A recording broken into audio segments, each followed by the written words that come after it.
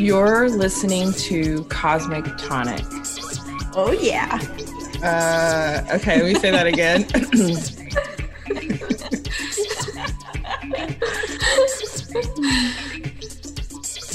Cosmic Tonic. Hi, thanks for tuning in to Cosmic Tonic. Today, we're really excited to speak with Amy Tork of the Missing Witches podcast in part 2 of a series we're doing exploring the astrological signatures and the natal charts of witches. If you're enjoying what we do, please don't hesitate to leave us a 5-star rating, write a review, or share the show with your friends. We greatly appreciate it. And now you can enjoy the show on YouTube. Please subscribe to our channel to enjoy a fun and dreamy VHS montage while you listen in. Thanks for being here, and we hope you enjoy the show. So to start off, Amy, I was wondering if you could introduce yourself to the audience and tell us exactly what it is that you do. Well, I'm Amy, and I think of myself as like a counterculture enthusiast, and so obviously there's a lot of overlap between that and witches in all their myriad form. What do? I feed the birds in my yard, and I sit with them sometimes. In terms of the Missing Witches project, I do a podcast with my podcasting and Missing Witches partner, I guess, because there are so many things going on with the Missing Witches project right now. But yeah, my partner in that sense, Risa Dickens, we started playing music together and then formed a coven, and then that sort of turned into a podcast, which has now turned into a book and live events. And yeah, so I read about witches and I talk to witches, and that's pretty much what it is. What we do is we look at mystical people in history, and then we talk to contemporary self-identified witches who either, culturally or in the work that they do, that there's some sort of thematic relationship between those. So we try to get like a historical and as intersectional as possible approach, both in terms of our histories and in the contemporary witches that we talk to, and finding those threads that make us all the same in all our glorious difference. Yeah, you touched on this slightly in your self-description and in the description of what you do with Missing Witches. But I was wondering if you could describe how you identify a witch or define witch. And I know this is a myriad word and it contains multitudes, but in your own framework, how do you define what a witch is? What's a witch? Who's a witch? I just today listened to your episode with Sandra, so it's very tempting to say, the person at the end of the finger, because that was so good that I was like, yeah, I'm putting that in my vault. But you already had that conversation, so I'll skip that. Again, like one of the greatest things to me about the word witch is that, like you say, like it means what it means to whomever is claiming it. Mm-hmm. And I think that's wonderful. You can equally be, in black lipstick or barefoot in a sunflower field. You can equally be into Satan or, Hecate or Yemaya and claim that word. And so for me, like a witch is, again, it's a word that you claim for yourself, but it just kind of speaks to the lens that you see the world through more so than who you are or what you are, because the witch is nebulous, even and shape-shifting is a word that comes up a lot. So I think it's better to think of witch as verbs and adjectives instead of nouns, if that makes sense. So yeah, to me, a witch is a verb and an adjective more so than a noun. I like that. I like the openness of that. Well, and I'm curious because I know today we're going to talk about Monica Sjöö at some point, or at least we have some interest in looking at her. And something that really called to me just researching her, I'm so lit up by exploring her life. Yeah, it's been very cathartic today, but I won't bring all of that in. I wish you would. I wish you would. Well, I mean, I can, not my own personal cathartic experience, because just the mother archetype of it's really speaking, but I'm just really noticing this amazing blend between the witch and activism. There's this oneness, and I've really been sitting with duality today. And so I'm wondering if you want to speak to that, or if this is a good segue to explore a particular witch and what's the draw to her and for you. And yeah. Well, I mean, to speak personally about Monica, Monica Sjöö is a painter and an author. Obviously, she co-wrote The Great Cosmic Mother with Barbara Moore. So again, for Risa and I, as witch collaborators working on basically a feminist history piece, I mean, we felt a major connection. And then of course, reading the material, you're just but there's a lot of course, your mind's blown, but you're of course, anyway, I won't get into everything, but she also had this cynical mind about New Age, especially this Victorian influence to New Age that she saw as very appropriative. And she had a lot of issues. She wrote a book called New Age Armageddon, which, way, way ahead of its time about, performative things, not performative in the way that us theater people think of perform, because again, ritual is performance, a lot of our witchcraft is performance, not in the sense that we don't mean what we're saying or there's nothing to back it up, but in terms of big, bold public gestures. And that, I think, is one of the main relations to activism. Point blank, the witch and the activist have in common that we think we can change the world with what we do, and so to me, that's a very simple line to draw. We believe we have agency. We believe that there's power in our words. We believe that when we come together as a group, that we can expand that power and make something greater than the sum of our parts. We are grassroots people. Very often, we're not necessarily working within the rules of society. Oftentimes we're raging against them. So yeah, I don't know if that answers your question, but to me, it's all overlap. It's not a Venn diagram. It's two plates stacked on top of each other. There's not that much difference. Dr. Beverly Smith said, yes, I go to the protest, but I also take the snake shed and wrap the effigy of the police. Both of these things are equally important to her in her practice and her quest for justice, I guess. Mm-hmm. Mm-hmm. It's interesting because in the magical tradition, and I mean that with a big M, encompassing a lot, and it shouldn't even be singular in magical traditions, but especially in Western magical traditions, there's also been a really virulent strand of conservatism and of being quite the Nazis were incredibly occult and had occult practitioners within their ranks.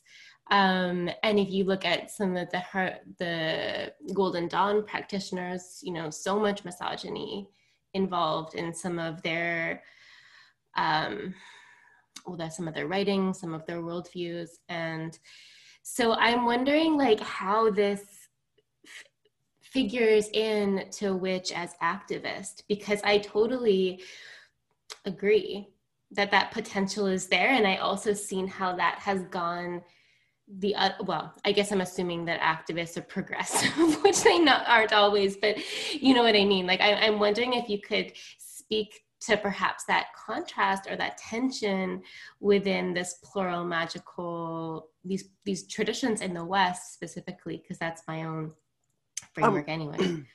I don't know if I can answer that question, but I can tell you what came to my mind as you were asking it. And I think that magic is neutral. Magic is like a hammer. You can take a hammer and you can build a house for the homeless. Or you can take that same hammer and you can bash somebody's skull with it. A lot of what happened was these beautiful, and again, like a lot of it was very appropriative, not just in terms of cultures, but in terms of the patriarchy as well. And so these men like Aleister Crowley and Gerald Gardner that you're kind of alluding to created hierarchical structures, but like imbued them with magic. And I'm using scare quotes here because, you know, to me, I mean, yeah, again, that to me is kind of missing the point.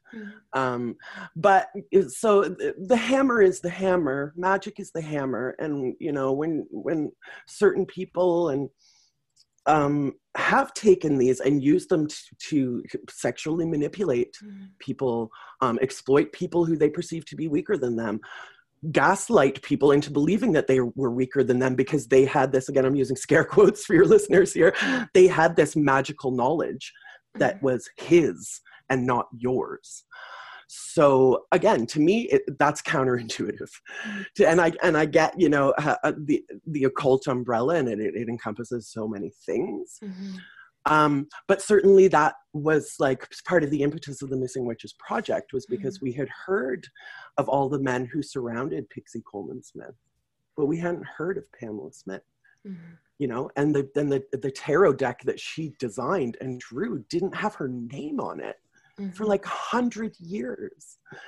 So the thrust of the Missing Witches Project is to find the Pixie Smith behind the William Butler Yeats, or behind the Waits, you know, behind the Riders and the Waits. So yeah, to me, it's a completely different thing. There's no tension because it's a completely different thing. It's apples and oranges, you know, they just happen to have some of the same symbology. You know, we've seen that too, you know, like the American flag, you know, it means something different when it's hanging in front of a certain person's house than it does when it's being used in a piece of art or being burned, for example. You know, it's the same piece of cloth, but it's of two very, very, very, very, very different meanings depending on whose hands they're in. Yeah, I think that's true. And I think that, you know, today we're going to talk mostly about Monica Sjöö, and it's interesting, you know, being very much in the 70s, in a movement that burgeoned in the 1970s, as distinct maybe from the decades prior, that really, I'm almost wondering, and maybe this is a good segue for all of us to start talking about Monica Sjöö, but I'm almost wondering if she was reacting against, well, clearly she was reacting against maybe just some of the misbehavior she was seeing among her contemporaries, but I wonder too if there was a reaction against what came before her. I don't know that for a fact, but I mean, in maybe some of the more conservative. Well, almost certainly. I mean, the Great Cosmic Mother is an unlearning. To take a word from your episode with Sandra, it's an exercise in unlearning. It's about taking the ideas that we had about human history and recontextualizing them.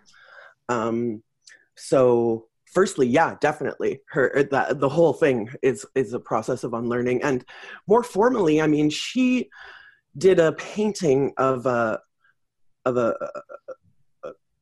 still life. No, I can't say still life. There's movement, but a person giving birth. So you see the baby like exiting from between the legs, and she was like very nearly arrested for indecency for this painting. And her reaction to that was to put it on a placard and to, you know, storm the pulpit of a church. So yeah, I think a lot of what we do is reactionary, absolutely. And I think that was for sure the case for Sjöö. And that happens a lot, that, you know, we don't we don't understand our power until it's tested. I don't recommend trauma, but but it happens. You know, sometimes, but it happens, and points out your resilience. Yeah, exactly. You know, we all have these moments where we thought like, I can't do this anymore, and yet here we all are on this Zoom conversation. Even though I guarantee every single one of us has thought at one point in your life, like, I can't fucking do this anymore, you know, or I can't deal with this anymore, or I can't, and yet here we are. Done. Yeah. You know, here we are. So yeah, I have to tell the story about, because you all asked, like, is there one witch in particular that you would like to focus on? And I told you that Monica Cho is sort of the patron saint of the Missing Witches Project. You know, both Risa and I were absolutely just blown away by Great Cosmic Mother, and then the other work of hers that we got into later. But just as we were learning about Monica Cho and reading about her, we got an invitation to speak at a Gnostic conference, which was to take place in a church, stained glass pews, the whole bit. So Risa and I were like, well, it's obvious. We have to recreate Monica Cho's storming of the pulpit. I mean, it seemed so clear, you know? And so that's what we did. I mean, we were hired to sort of give a talk and a Q&A, but we entered singing the goddess song. We brought like trans and non-binary witches of color with us to come up the aisle and sit with us and do the Q&A with us on the pulpit. And we really just like give that up to Monica Cho as you know, putting the idea in the brain of the people who were organizing the conference to ask us to come and do this so that we could do this, you know. So again, that's why I chose Monica Cho. I know that's quite a bit of an aside, but she really has been just such a major, very practical influence on us in terms of like the things that we have done. So I'm really excited to hear what the stars can tell us about her and where she got her power from. That's such an incredible demonstration. You know, I was thinking about this when you were talking earlier about the performance aspect of magic and also activism, and how both involve demonstrations. You know, yes. we literally demonstrate when we're holding signs, but you know, a demonstration of magic can also be a beckoning in, or a dance. Absolutely. And by the end, the priests were dancing. I was going to ask how it was received. Yes. That's awesome. We passed the, they were going to pay us, but they were going to keep it private just for their like conference attendees. So we negotiated that they wouldn't pay us, but anyone who wanted to come could come. And then we passed I grew up in the church, so this was again like so wonderful and cathartic for me to be doing this in my own way. Past the collection plate, we raised funds for the Native Women's Shelter of Montreal. And the people who had already, like, you know, priests just throwing money, just throwing money, because we came and we blew it up. Like, it had been a very staid, you know, conversational and event up until that point, and then Monica showed them. That's incredible. When was that? Yeah, it was very well received. That was like, we had only just started the project. So I want to say maybe we had like 2 episodes out when they called us. Well, how long? About 2 years. So yeah, like just under 2 years ago, maybe. And we were just recently on their podcast again. Like, it was extremely well received. And I think that's the thing a lot of times, that people are just looking for a witch to lift the curtain and say, no, it's just a person. You know, you're a wizard too. You know, people are usually pretty excited when you reveal that part of themselves to them. Do you know what year it was that she led that walk through the church? It was when she was older, right? Yeah, I would have to look it up, but she was probably, I would say in her 40s or 50s, maybe. Mm-hmm. Yeah, I would have to return, but yeah. Because she died in 2005, is that correct? Yeah.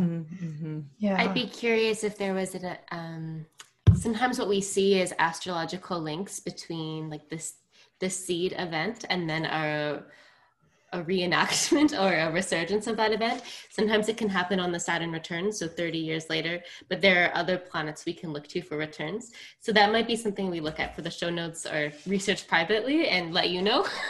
That would be extremely interesting. I'd be really curious if there was some kind of return astrologically when you and Risa walked through that church. Seriously. Yeah. Because she's such a revolutionary in her own right and reclaiming the goddess and everything. Yeah. So why don't we start by sharing some of the signatures that we found striking in Monica Show's chart, and we can explain what they mean in English, non-astro banter. And it'll be curious to see your reaction to that, or to see if that triggers any other ideas about Monica. I know that I think we almost have to start with the Uranus series. Yeah. So just for the audience's sake, we don't have a timed chart for Monica's show, that at least that we know of. So we don't have a birth time for her, which means that on the day of her birth, the moon was between 20 degrees of Aries and 3 degrees of Taurus. So depending on what time she was born, she had an Aries moon or a Taurus moon. And I can see both, honestly. I can see rationale for both. But that's just to mention that. But otherwise, her sun was in Capricorn, and we don't have an ascendant. But one of the most striking signatures in this chart, given all of her art and given the names of her books and what she's known for, is this stellium or conjunction of many things together of the planet Uranus, her south node, and the asteroid Ceres. So Jasmine or Kestrel, maybe one of you could take the lead in telling us what that means, or maybe sharing some of the archetypes of Ceres or Uranus or the south node. Sure. The nodes of the moon are these points in the sky where the sun and the moon's path cross. There is a south node of the moon and there is a north node of the moon. These points hold energy. If you look at the glyph of the south node, it looks like a cup, which suggests it's holding something. It's something that is already contained within us. Anytime you have planets, luminaries, or asteroids conjunct the nodes, it suggests that node is infused with that archetype. I really like how you, Eliza, described the south node as this place that we ladle from. So with Monica having Uranus there and Ceres, Uranus is considered an archetype of disruption, and it is the revolutionary planet of the zodiac. And then Ceres, of course, is associated with the mother archetype. And what it suggests is that Monica had already mastered these archetypes in some way, shape, or form. Well, I think we should open up that Ceres archetype a bit more. Sure. So Ceres is the Roman counterpart of Demeter. So you may be familiar, Amy, and our listeners may be familiar with the story of Demeter and Persephone being abducted by Pluto into the underworld, at least in the more, the telling that we have, the telling that's been written down and therefore pass onable.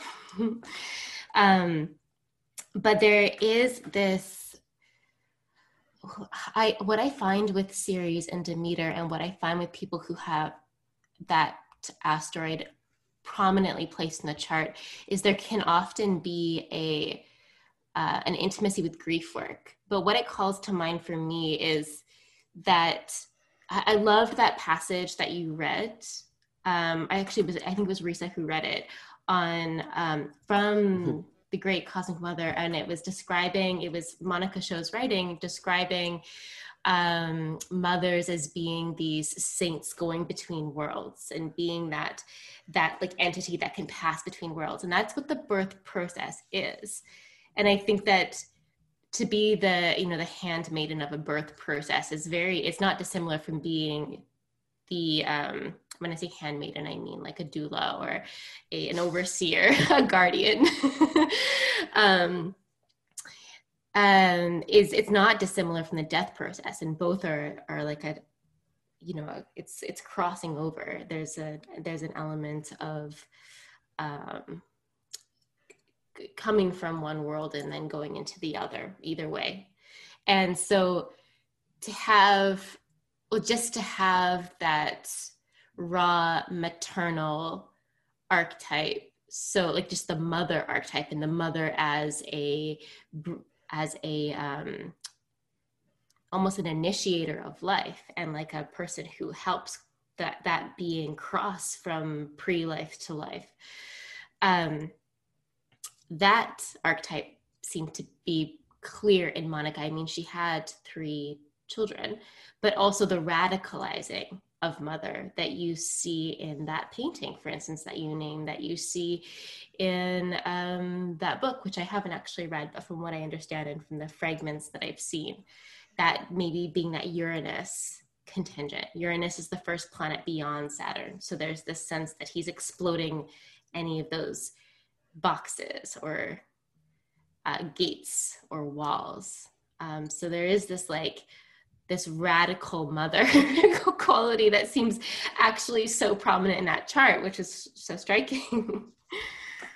Yeah, Monica, I don't know if she coined this or if it's something that I've heard since, but saying that the mother is the original shaman. And that's exactly what you said, this sort of like this guide between these 2 worlds. And as you said, Risa wrote that episode, and she wrote the chapter that Monica's included in our book that's coming out, because she and Monica both had, I've never given birth, so I don't know, but I can't imagine that it could be untraumatic, really. But she and Monica shared that, where they did have a traumatic birth, and both for themselves and for their child, they had to contend with birth and death, conceivably happening in the same moment. Oh my God. And then Monica, I believe, if I'm remembering correctly, it's been a little while, but if I remember correctly, Monica lost one of her sons when he was an adult. And one is a teenager too. Yeah, and one is a teenager. Yeah, so this relationship between life and death, I mean, to put it as bigly as possible, was very, very prominent in her work and in her life. What was thrust upon her, but also what she, put out into the world. And I think, again, knowing that, she was the original shaman, I think helped her to contend with that, because, I mean, it seems uncontendable to grapple precisely with the idea of birth and death at the exact same moment. And yet people have been giving birth and doing this for, I don't know, 4,000 years if you talk to some people, longer if you talk to others. But yeah, so there's always been this tension, but instead, like, what we got in our society was this Virgin Mary story of the mother. This was the mother that we got, where nobody talked about giving birth. There was a virgin conception, so there was no dirty sex and no, and as far as I know, Jesus just slipped right out of Mary into the manger and into and everything was beautiful and perfect, and there was no gore or death or fear. But that's just not how giving birth works. Again, I've never done it, but based on what I know, it's extremely messy and extremely painful and extremely confronting for everyone involved. So I think that the Monica Show version is definitely a lot closer to what we were fed. And again, this is Monica's process of unlearning and helping us to unlearn that, you know, as people who are raised certain ways, that we have to behave in certain ways because we are this or we are that. She's like, no, you're bigger than all that. You're bigger than all that. And you have a history of being bigger than all that. And they tried to convince you that you didn't. And that's, again, where I think the radicalization comes from, is because she wasn't just discovering these things. She was unearthing them, uncovering them, things that ways that we had been deliberately misled in terms of our power. Not just as women, but as people. As people, like, under the crush of capitalism or patriarchy or, you know, whatever hegemony you're living under. And Monica says, no, you're the original shaman. Yeah. And this whole signature in Taurus, in an earth sign, just that unearthing you express brings it to life even more. And I just feel like she's reclaiming the archetypes, because there's this really intense, difficult side of birthing. But I also feel like, Risa, in your podcast, Monica was talking about the euphoria and the magic and the connection to the divine as well, which seems to be a big part of her work. And this virgin, like, reclaiming that word as well, not just this purity, but one in herself and her sexuality and the rawness of the birth. The image is amazing. We'll have to include it in our show notes as well, or maybe in the imagery we do. It's powerful. Yeah, Risa did some great writing in that episode for sure. They were so amazing. Yeah, that first season we worked really closely together, and then we sort of like had established our style, and we still edit each other's work a lot, but you know, we work a little bit more independently than we did back then. So yeah, there were moments where I was like, Heidel, like, did you write this or did Monica write this? And she'd be like, Right. oh, that was me, and I was like, I couldn't tell a difference in if she was writing versus reading, or reading her writing versus reading Monica's show on the podcast. I was taking notes and I was like transcribing, and I was like, wait, who's who? What's what? This is why you hear, and it only happens on the first season, I put like reverb on the voice when it was a quotation and none where there wasn't. So that's something that I only did in the first season because it was a lot of work, and I just felt like, you know, people will figure it out. Go read it. Here's the book it's from or not. Yeah. I try to be clear in other ways. Like, I didn't write this. Somebody else wrote this. You know, I'm not like trying to plagiarize. But yeah, only in that first season did I do that, because I felt that there was like a lot of possibility for she was almost channeling it. I wasn't mad at it at all. I was like, go do it, read it. It was beautiful. I didn't think of it as her, you know. No, for sure not.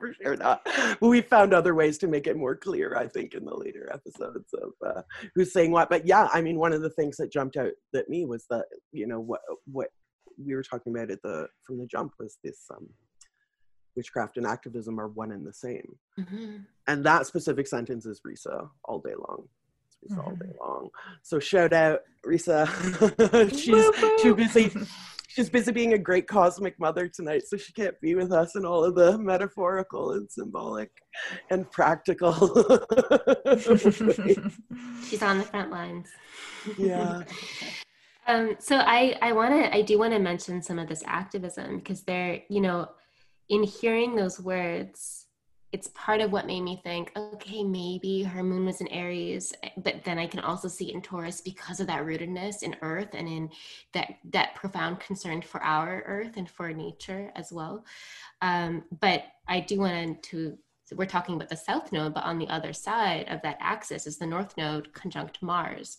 So Mars is the ruler of Aries, and in either case there is a warrior archetype imprinted or stamped. And as I imagine her marching through that church, maybe vulnerable on the inside, but on the outside looking every part the warrior, with her painting God giving birth on a placard on her back. And not caring what people think, and then, you know, singing. I mean, for how many cultures do we sing actually when we march to war? Like, and we can think about this in different ways, but I can imagine those songs being a battle cry of sorts. So that ability to activism requires an action. It requires acting, and it requires a profound courage. And so I'm wondering if we can maybe see that in maybe the Aries moon, but equally maybe that. So Jasmine described the South Node as this, I like to call it almost a well, like this well we're drawing from or ladling from. The North Node is something that we're reaching for, that we're called to amplify, or that we still have yet to integrate in our lifetime. So then integrating perhaps that warrior streak, or that or just anger, just being able to metabolize your rage. Because it sounded like she was really fucking angry and had good reason to be. But then, like, how do you mobilize that and not just break out in hives?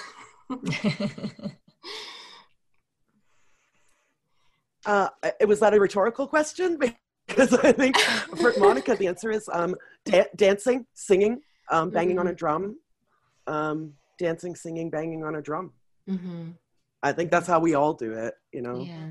Or how maybe a good way if we don't. With Mars, they're one of the answers to Mars problems is to actually working it out, like getting physical, getting embodied. And yeah, dancing is such a conductor of energy.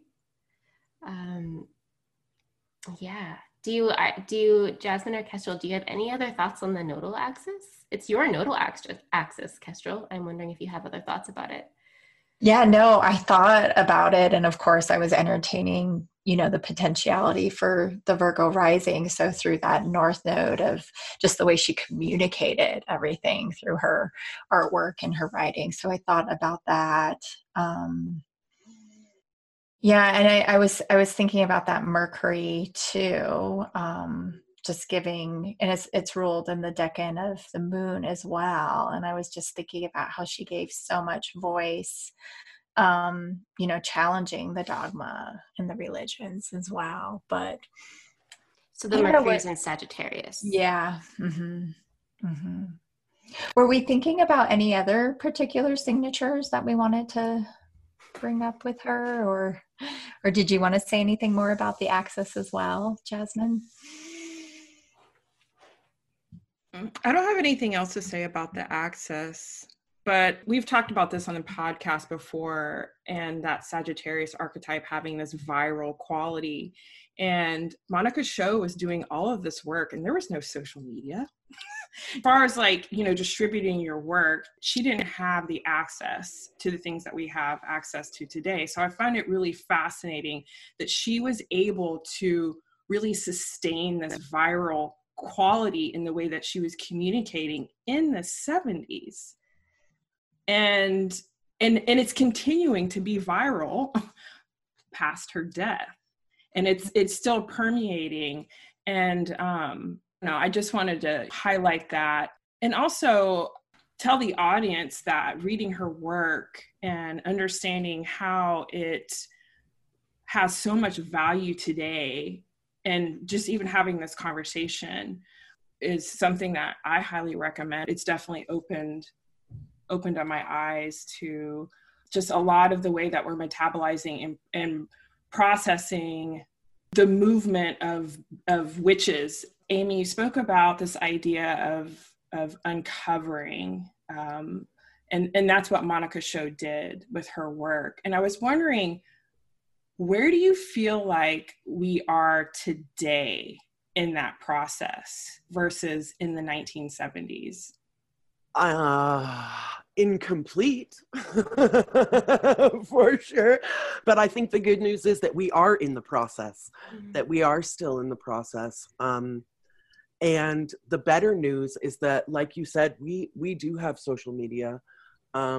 Marginalized voices do have platforms that they can control. And so we can make sure that we don't go missing in the same way that the witches that Risa and I are talking about have to some degree. Some are more famous than others. But we can stop that from happening.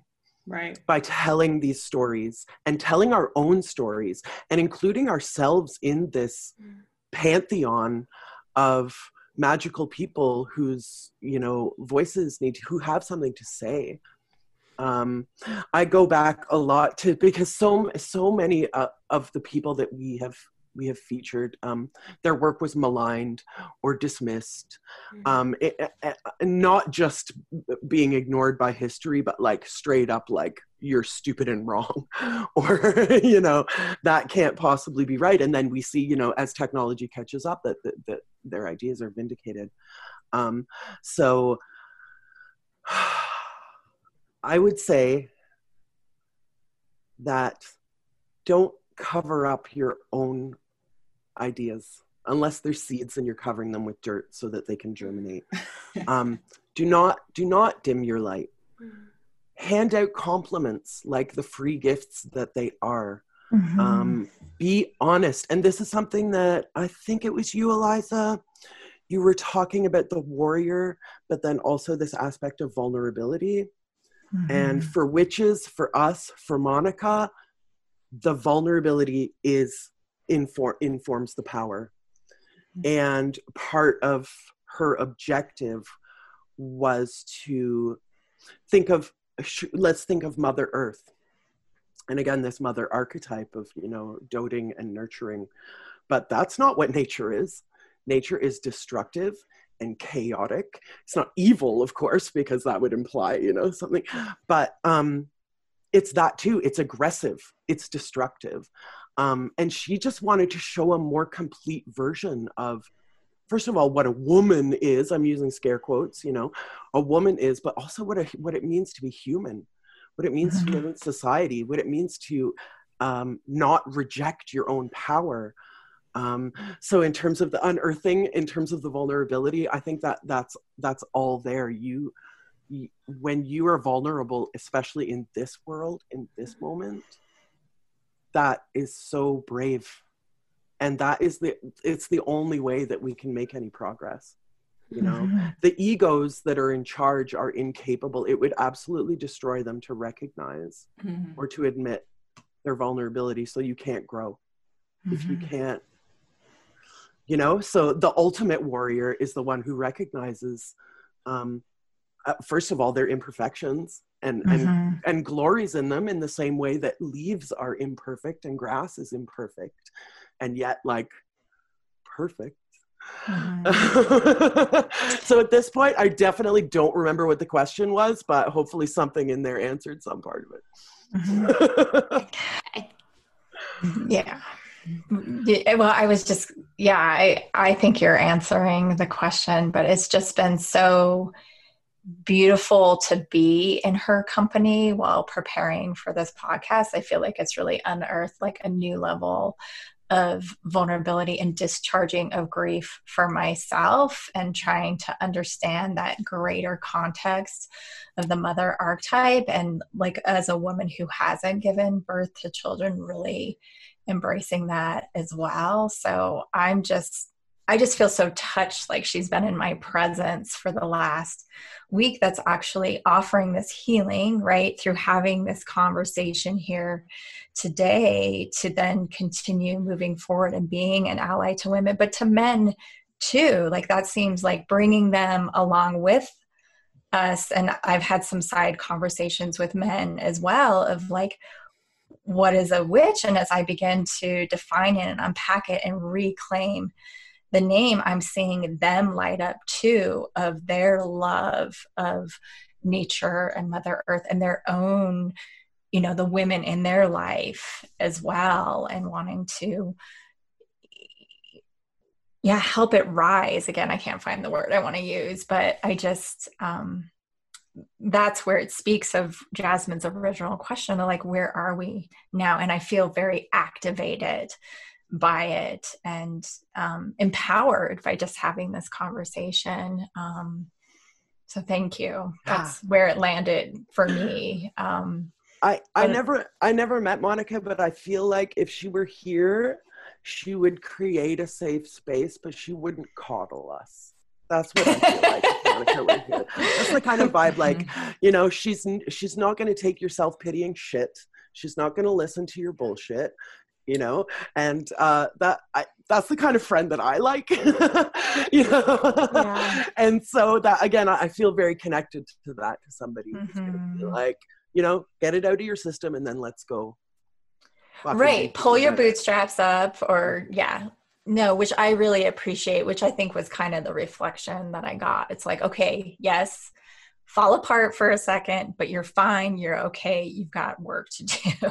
Yeah. And she kept the work going her whole life. Even like it seemed, I didn't get it exactly, but even as she was struggling with cancer at the end of her life, she was just doing the work, the great work every day, or however that looked for her. That was highlighted in her obituary, wasn't it? That she, like, to the very last day was still working and still speaking and still painting.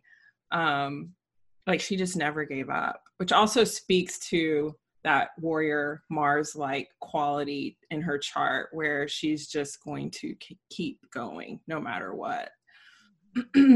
Maybe that sun in Capricorn too. Mm-hmm. Yeah. And she seemed like she really, this was in The Guardian, like in her obituary, like how there was this charisma too. She just like, you know, even though she was maybe that type of friend who was like, okay, enough. Okay, I'm going to tell you the raw truth, but also really drew people in, and she attracted people to that inner flame or whatever. I can't remember where Vesta is in her chart. Well, I think we should talk about that, because Vesta is exactly conjunct Lilith.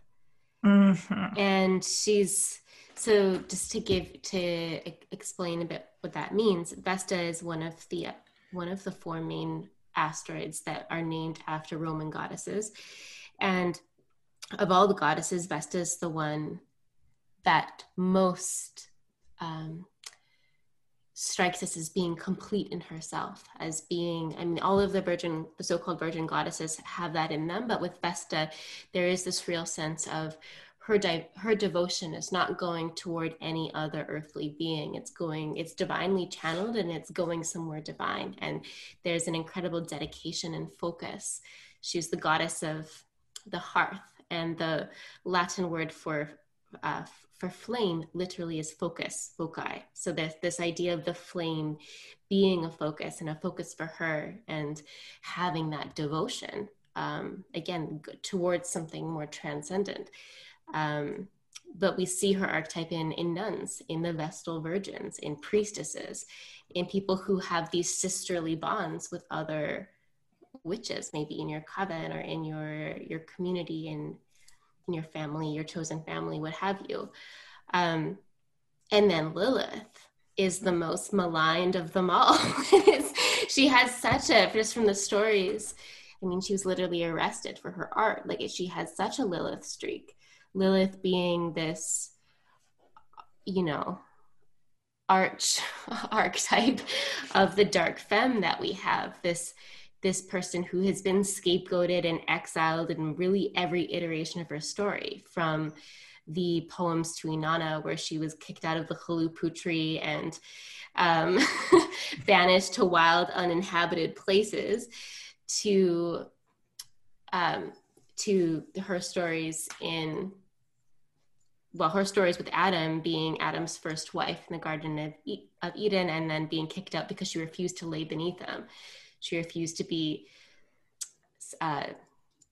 secondary to him, or what's the word I'm looking for? Submissive. That's not the word. There's another word. Submission's okay. And so she self-exiled to the Red Sea. So there's this theme of like refusal, but also of, in her absence, of being totally maligned and becoming the scapegoat and being hated and being reviled. And I feel like that is such a familiar story for witches who have always been maligned and hated and or slut shamed, or we all know. So it's interesting to me that these two, you know, we have Lilith, who's not a body in space, but a point in space, but important nonetheless, literally within 10 minutes of arc. So very, very, very close together. They were exactly conjunct. You almost can't get more close. And they're just kind of holding hands at the top of, well, not necessarily the top of the chart because we don't know what her ascendant is, but they're holding hands there in Aquarius. Mm-hmm. Yeah, which is really interesting to note the Aquarius archetype too, of like, you know, just being so innovative in her ways, and the collective, like she just had so much of the collective in mind, it seemed like. Mm-hmm. Well, and they're opposite Pluto within 1 degree as well, within like 30 minutes of arc. She had Pluto at 0 Leo. Mm-hmm. And then, you know, Uranus being the modern day ruler of Aquarius shed some more light on her stellium between Ceres, South Node, and Uranus. So in doing this research, what I've noticed is I have clients coming to me that are trying to uncover their spirituality more. And it's specifically women that are identifying with the witch archetype. They're trying to uncover it for themselves. They're trying to figure out if these signatures exist in their chart. And with all the information that we've gathered to do these podcasts, you know, there's not really one signature. But what I've started to notice is that in the charts of witches, they are able to navigate the polarities in their chart in a very, very special way. And they're able to identify with this whole idea of opposites or the concept of as above, so below. I'm wondering if you, Amy, can talk a little bit about this idea of navigating the polarities that we deal with on a daily basis, or the polarities that play into our spirituality, and maybe just like give the audience a little information about how to start to think from that perspective. Yeah, absolutely. I mean, I was sort of like doing a little swirl dance while you were talking about like navigating polarities, because to me that's a huge part of it. I mean, I think the witch to me is a gender neutral term, but the witch exists in outside of the binary. And I'm not just talking about the male female binary, although that too, good, bad, self, other, right, here, there, then, now, because we just have a completely different framework for how we envision the world. There is no, I mean, we know that these poles exist, but yeah, that's where the play happens, because we allow ourselves to go, you know, we allow ourselves to move, whether that be through, you know, shape-shifting, you know, drag, that as a form of shape-shifting, or whether we just are recognizing our own play. That, I mean, that's just part of it to me, is this, you know, using every color in the spectrum, whatever that spectrum. Again, I know that like in the society that we live in right now, and I'm so glad that we have this vocabulary to talk about gender and sexuality. But again, my notion of the binary is way bigger than that, because I don't think that we are either or. Again, I so from the jump, I said like the witch to me isn't a noun, you know? And I think that this labeling and nouning of ourselves like is okay. So let me put it this way. The non-witch might say, who am I? What am I? And that's a totally valid question. But maybe the witch says, who am I today? What am I right now? Who am I in this moment? Who am I on Tuesday? Maybe that's different than who I am on Wednesday. And we don't have a problem with that as witches, I think. It's play. It's play. And the idea that we have to be one thing is like capitalist, patriarchal, hegemonic brainwashing. You don't have to be one thing, because you're not. You're not. Hallelujah. You're earth and air and fire and water. You know, you are soil and root and bloom and stem and petal. You know, you're a flower. You're not one thing. And you're a pollinator and a giver of beauty and scent. Like, yeah, I guess to answer the question, because to me, the witch doesn't see a tension between the poles. It's a play. It's Pong. We're bouncing. It's a game. Mm-hmm. That's such an incredibly beautiful answer. I just want to thank you for that. You know, I was entranced by you saying like here versus there, self and other. Also, I would say night and day, new moon, full moon. And the idea that we are the bridge in between all of that. And we are like the ether or the connective tissue or the just the air, like the non-mass, the ether between all of that. I think it's a mind expansive, like just opening, liberating thought. Mm-hmm. Yes. And I feel and that's a big part of the work that Jasmine and I have been doing with the trauma release is how do you, I don't know if I guess it's integration work, but it's also just reclaiming our wholeness in it all. Like we are already whole in it. Right. Yeah. And being comfortable in both spaces. Mm-hmm.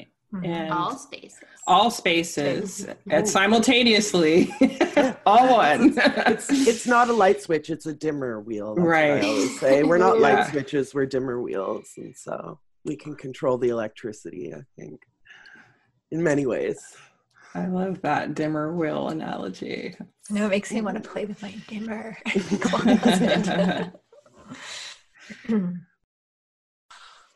Yeah, definitely. And when is your book coming out? Yes, please tell us about the book. Yes, you can pre-order the book. This is I can't remember which one of you I was emailing about my like total lack of knowledge as far as astrology goes. But yeah, that was Eliza. Okay. And so Eliza knows this about me, but it also occurred to me that in like a sort of wider, the book is stories from the podcast and other stories. Eliza, you mentioned Inanna, and I got excited because I wrote a chapter about Enheduanna, the poetess, and the moon. And so the whole chapter is like about Inanna and Enheduanna and the moon. And so I'm trying to sort of like tell myself like that's astrology, like, and the book itself is organized around the wheel of the year. So which is also like celestial events, you know, the sun is long and short here and you know, that kind of thing. So that's about as close to astrology as I get. But yeah, it comes out on North Atlantic Books through Penguin Random House on March 23rd. You can pre-order it at the Penguin Random House website or on our website, missingwitches.com, where you can also listen to the podcast and click through to get Missing Witches merch while we're on the subjects of things that we're doing. Well, thank you so much for joining us. Yeah. I mean, do you have like 2 more minutes for my personal wrap-up question for the 3 of you? Sure. Absolutely. Okay, so I think a lot of us are like looking anywhere that we can grasp at some straws of hope these days. And everyone from Majin Gonzalez Whippler to KRS-One talks about the age of Aquarius and the dawning of the age of Aquarius. And so since you're actual astrologers, I was wondering if each of you could just hit me with like a, it's coming, these are just growing pains in a larger scheme. Give me like a ray of like future light that's gonna just like blow my contemporary mind, if you don't.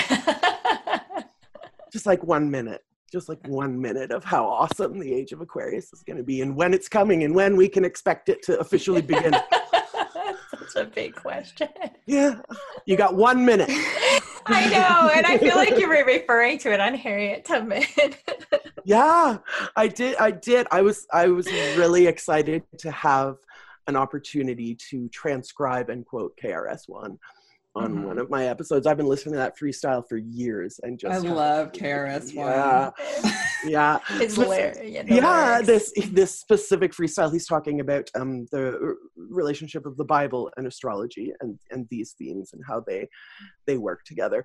But yeah, I mean, his contention, and again, many others, is that we are going into like a new way of living. And I feel like at the end of 2020, like, hit me. So let's start now. Hold back, ladies. These ages are millennia long. They're thousands of years long. And how they're defined, and I only really learned this I only really understood it or grokked it in the last year, I would say, is if you look, so the day your book comes out, it'll be 2 days after or just around the spring equinox. And if you were to look outside up at the night sky and see the constellation that was rising, that is the age that we are in.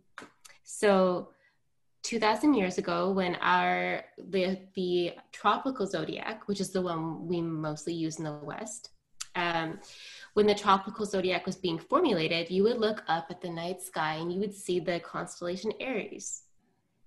And then maybe that was more than 2,000 years ago. That would have been more than 2,000 years ago. That would have been 2,000 plus. And then that shifted through precession because everything's constantly ticking. The so-called fixed stars move 1 degree every 72 years. So over millennia, that like makes a difference. And so 2,000 years ago, you looked up at the night sky on the day of when the light was perfectly even between night and day after the winter solstice. So it was the first day of spring, and that was the age of Pisces. And then we found, Christianity, and everyone was very pious and these more hyper spiritual and with a lot of extra religiosity, and it ended up becoming very monotheistic. Anyway, and so, yeah, we're 2,000 years later. But the thing is, when we're working in timelines of millennia, it takes a couple hundred years to transition. And we are still in the transition. So it won't be like technically exact for a couple hundred years, probably, like give or take 100, 200 years. However, a lot of the like tension, a lot of the devastation and hardship over this past year has been this conjunction between Saturn and Pluto, which only happens every 40 years or so. And it's always accompanied with hardship and crisis and catastrophe and needing to gather our resources and just survive, like survival being our new standard for success. And that is waning. That Saturn will joyfully, like after 3 years, Saturn has been in Capricorn for 3 years, and he'll move into Aquarius as it happens on, I believe, the 17th of this month, so soon. And that will, I think, bring a release and just a loosening and a relaxing. So it's the age of Saturn in Aquarius, starting in like a week, but not technically the age of Aquarius. However, it is the age of Saturn and Jupiter meeting in Aquarius for the first time in a long time. That will be happening. That's I think a 20-year cycle, but them meeting in air signs will be a 200-year cycle. So we are kind of entering a new age when it comes to these cycles between Saturn and Jupiter. But technically speaking, that age of Aquarius we've been singing about since the 60s and probably dreaming about for a lot longer is still in progress. That was longer than a minute. Jasmine or Kestrel, do you have anything to add to that? The only thing I was going to say is somebody that speaks really well to the age of Aquarius and the dawn of age of Aquarius is Barbara Handclough. If you're researching this whole age of Aquarius idea, and she is, in and of her own right, is an amazing astrologer and speaks with so much wisdom So I highly recommend for the audience and for you, Amy, to check out Barbara Hand-Clow. She's done some amazing work and talks about the age of Aquarius. And there's some star alignments, and I can't speak onto specifically what they are, that are happening in 2040 that astrologers are talking about, that suggests that that's when the age of Aquarius officially starts. But, there's so much speculation about when that really is, and it dates back to the 60s. And I feel like that pressure and that energy started then. I mean, you can clearly see it in Monica Sho's work. I mean, she is the epitome of like what the age of Aquarius should, in theory, represent, right? So we're in it. We're pioneering it. We are the ones that are trying to push these whole ideas forward. And I think that it's just important to continue to try to move forward with what we are trying to establish and have already established, and doing work like Monica Sho has put forth, and just continuing that legacy. And I feel like that's where we are, and to not get bogged down or distracted by a bunch of other bullshit that's going on in the world. But just like recording this podcast and doing like what you're doing with Missing Witches, I mean, that's huge. That work is huge. And that is super Aquarian. I love that you said that we're pioneering it now. Yeah. Like instead of waiting for the age to come upon us, like let's be the architects of that enlightenment that we want. Absolutely. That age to bring. Thank you so much, Kestrel, Eliza, Jasmine. Oh, yes. So welcome. Thank you so much for being with us. My pleasure. Such a treat. So what's the best place to find you and on the internet, on the internet landscape? All our social medias are at Missing Witches, Instagram, Twitter, all that. And anything else you want from us, you can find at missingwitches.com. You can pre-order our book. You can listen to the podcast. You can check out our merch. You can check out our sponsor, Foxglove Farm. Shout out to Sammy Harvey, who is just one of the coolest witches we know and gives us money. And so anything you need from us, you can find at missingwitches.com. If you want to reach out, it's missingwitches@gmail.com. And we love getting emails, so definitely never hesitate. We friggin' love emails.